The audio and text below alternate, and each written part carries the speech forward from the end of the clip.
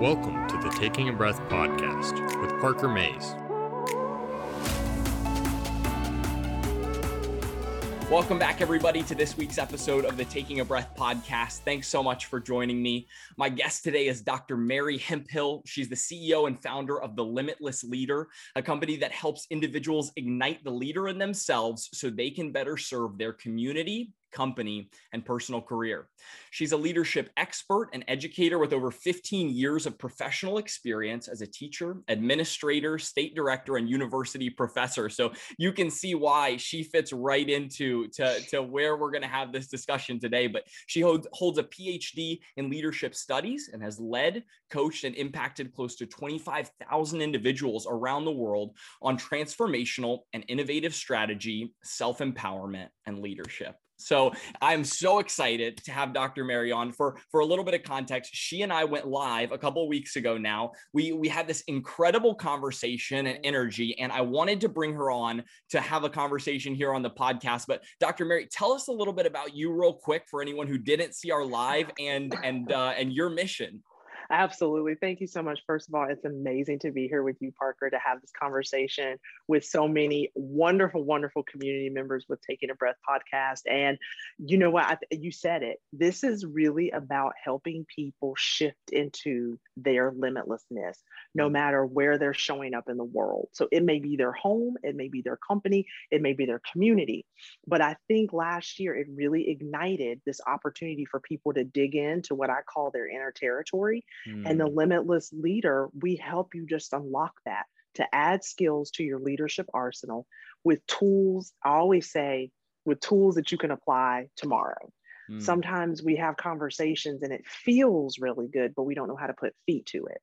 So the Limitless Leader is the conduit to help you put it into action and take it from a thought into the action. And just as a former educator, I love meeting people where they are, but not leaving them there. So that's my goal and mission.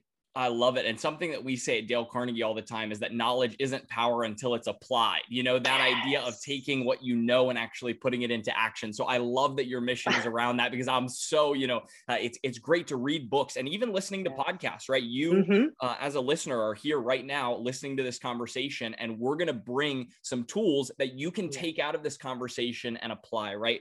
One of the things that I love is your message around, the word limitless, right? That's so much of your brand. And one of the things that we've talked about a little bit is limiting beliefs and these things that we hold about ourselves. I know it's something that's powerful for you. So turning those limiting beliefs and replacing them with positive affirmations. Tell us a little bit about that and what that's looked like for you in your path.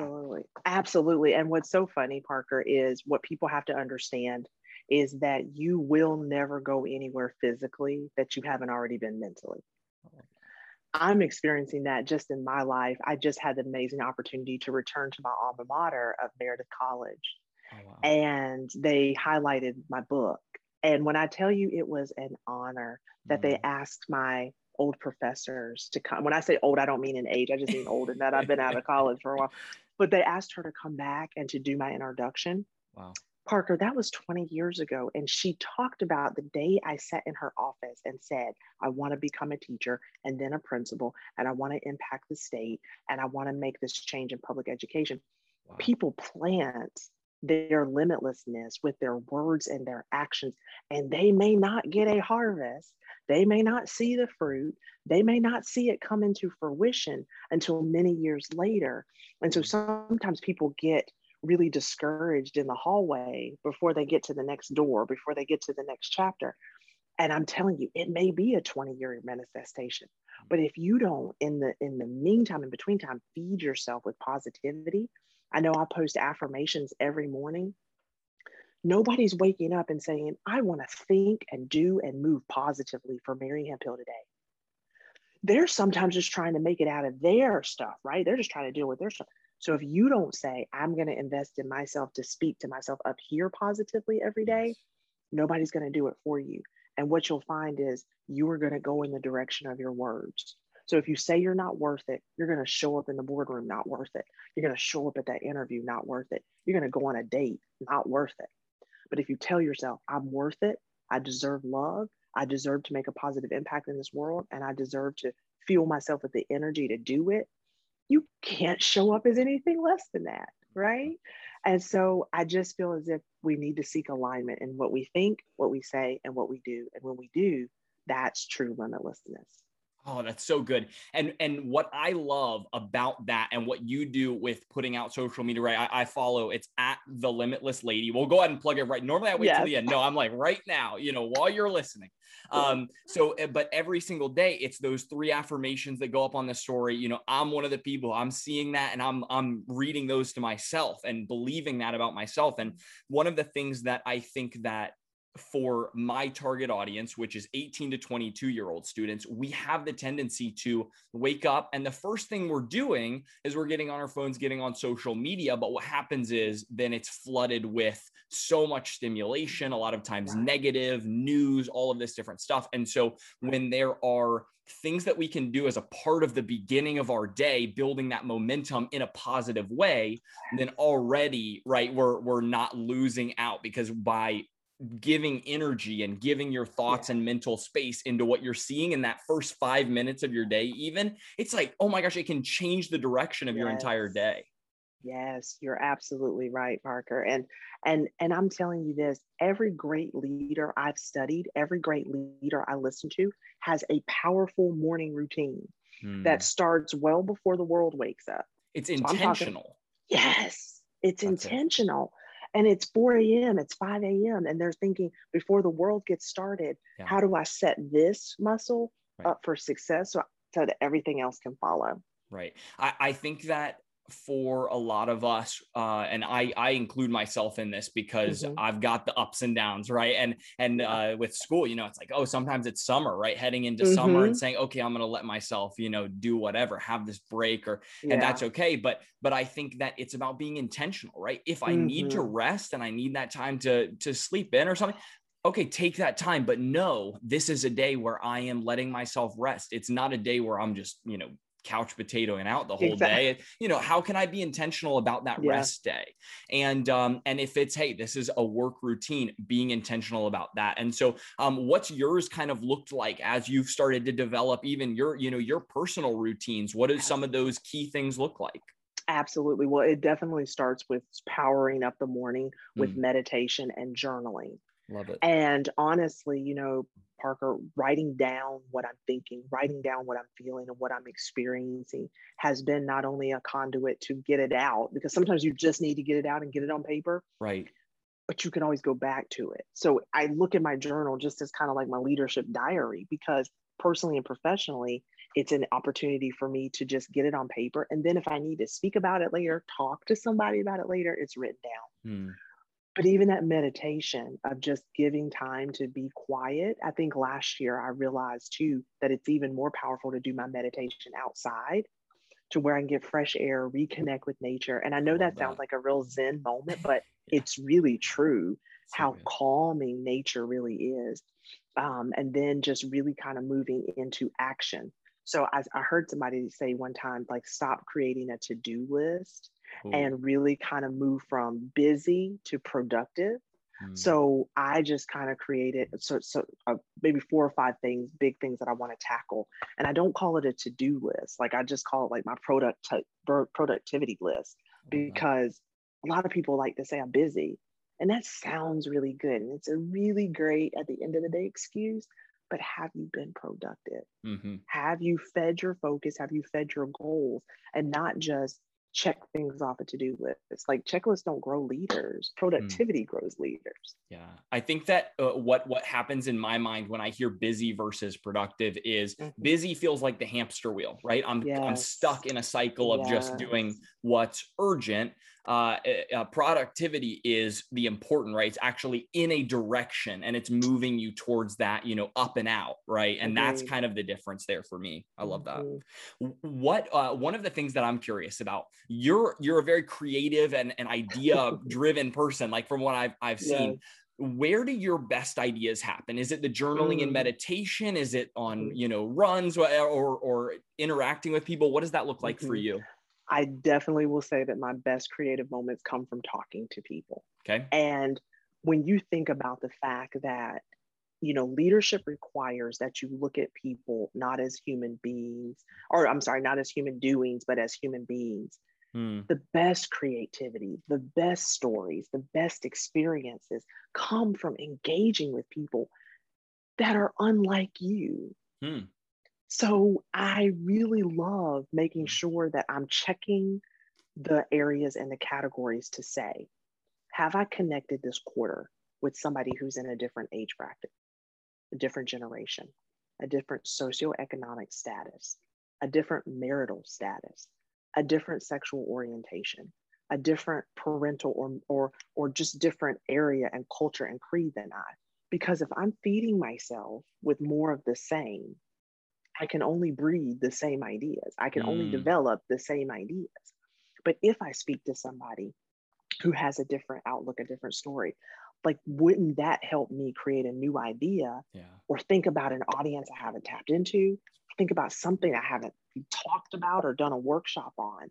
And I feel like that's diversity. Like, that makes you a diverse leader. So you don't show up and you're a one-trick pony. Right. Because if you're going to be the leader who can not only read the room, but move the room, you have to speak to everybody in the room. So that's my kind of goal, is to just feed and breed these new ideas by making sure I'm around different types of people. I love that. Not only read the room, right? Because that's what we're always like, I want to read the room, want to make sure I'm saying the right things, but actually move, actually create impact and action. Oh, that's good. I'm writing that. That's so good. Wow.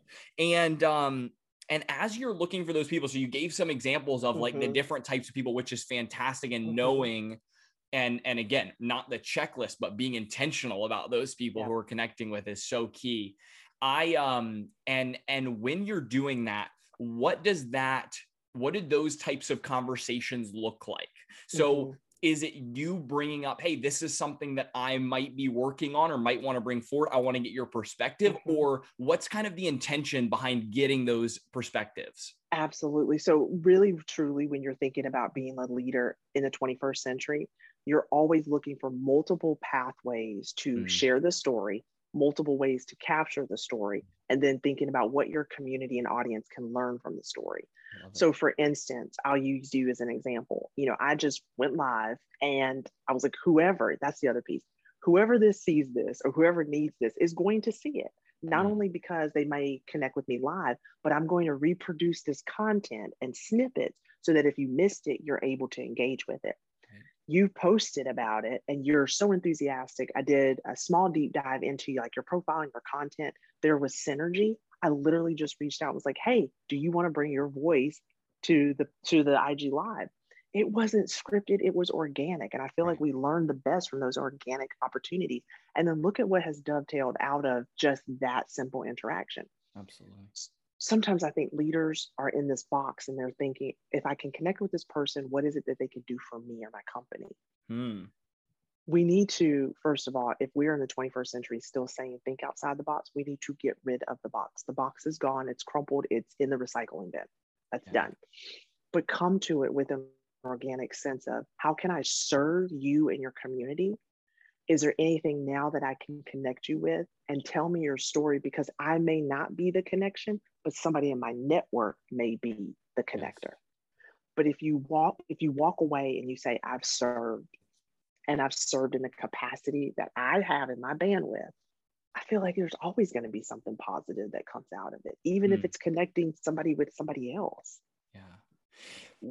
Two things there. One, that idea of building out getting outside of the echo chamber of, hey, I'm hearing the same things. I love that. And that's something that I'm so passionate about in this setting even, right? I'm looking for people in my space, right? The education and personal growth space, but I'm looking to get outside of just exactly the way I'm thinking, right? And that's huge. And I love that. The other thing is how you're coming into relationships saying, it's not just hey, I'm going to get value and I'm going to give value, right? Because that's something I'm passionate about as a younger student is people have given me given to me with no and this is a great example, just you being willing to come on, right? Just being able to learn with no, expectation in return. And that's where my heart is, to be able to give, in terms of give content, give experiences, give anything, in that way. And so one of my questions for you as a follow-up there is there a situation or situations where you feel like it is okay to give with expectation in return, or is it really just like, hey, we need to be able to leverage the connections that we have to impact other people? What's kind of your take on it? Absolutely. So my take on that, even in the word limitless, is that I'm going to limit myself if I think that somebody is unattainable. So for instance, if I think that the person with 67,000 followers is unattainable to me, look at social media and what it's done to connect us all. So if I put limits on myself, I'm already done. Like I can probably take it on back to bed, because I have literally squelched that opportunity, because let's connect it back to what you just said. If I don't see myself there mentally first, connecting with somebody who has 67,000 followers, it's definitely probably not going to happen. So I do go into it with, you could be the CEO of a Fortune 500 company.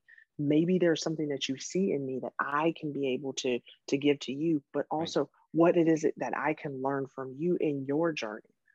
I had a professor in college when I started my doctorate who said, Mary, you're going to climb the ladder, and I can tell you're going to climb fast, but I want you to remember this. Never forget to reach up to somebody who is where you want to be, but also reach back to someone who's trying to get to where you are.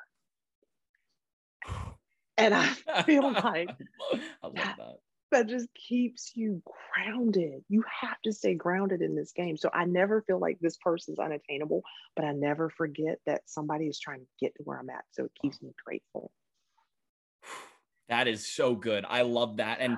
And being able to say, and I think we were talking about this just before as well, realizing that, hey, there are people who wish they could be in this Zoom call right now, just being where I am sitting, asking you the right questions. And so me realizing that, being able to say, hey, come, let me connect you, right? Like, let's do that.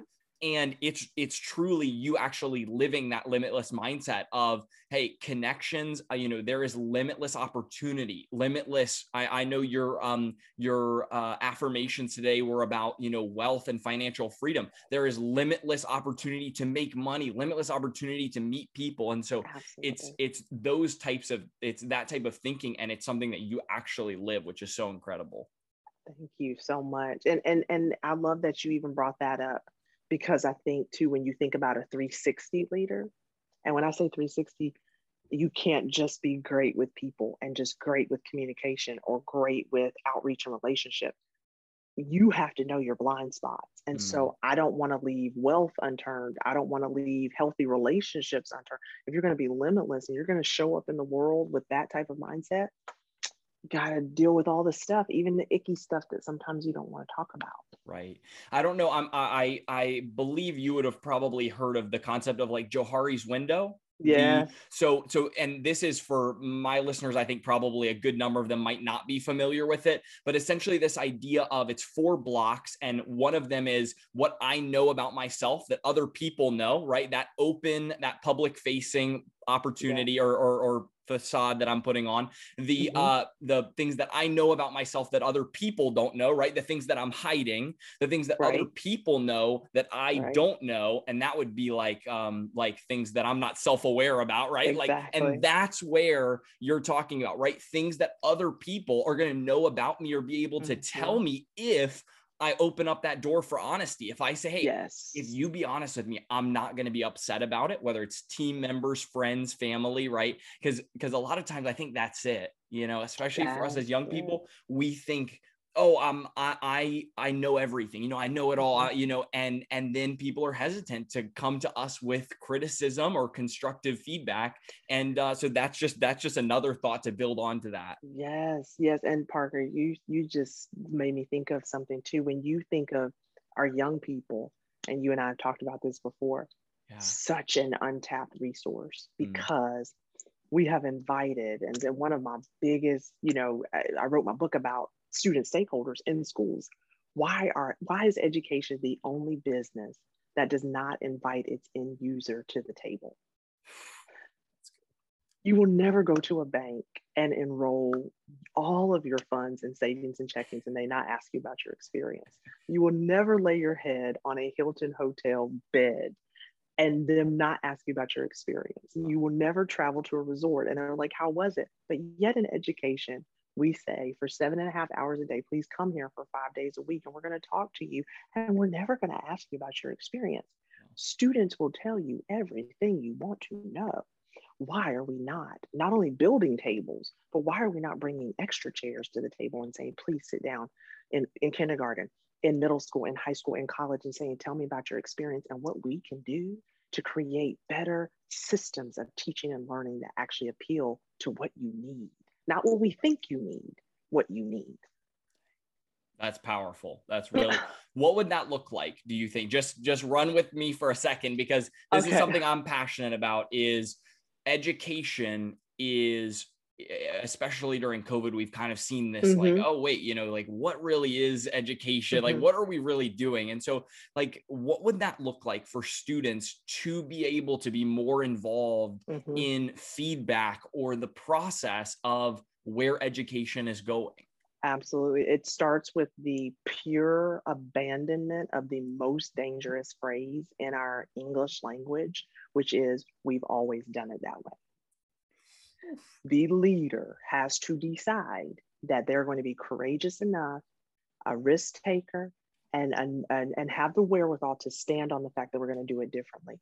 The second thing is, we have to invite our students in a way that makes them sort of feel comfortable with the conversation, which means we actually have to have a relationship with them. It can't be a pass by, in the hallway. It has to be consistent.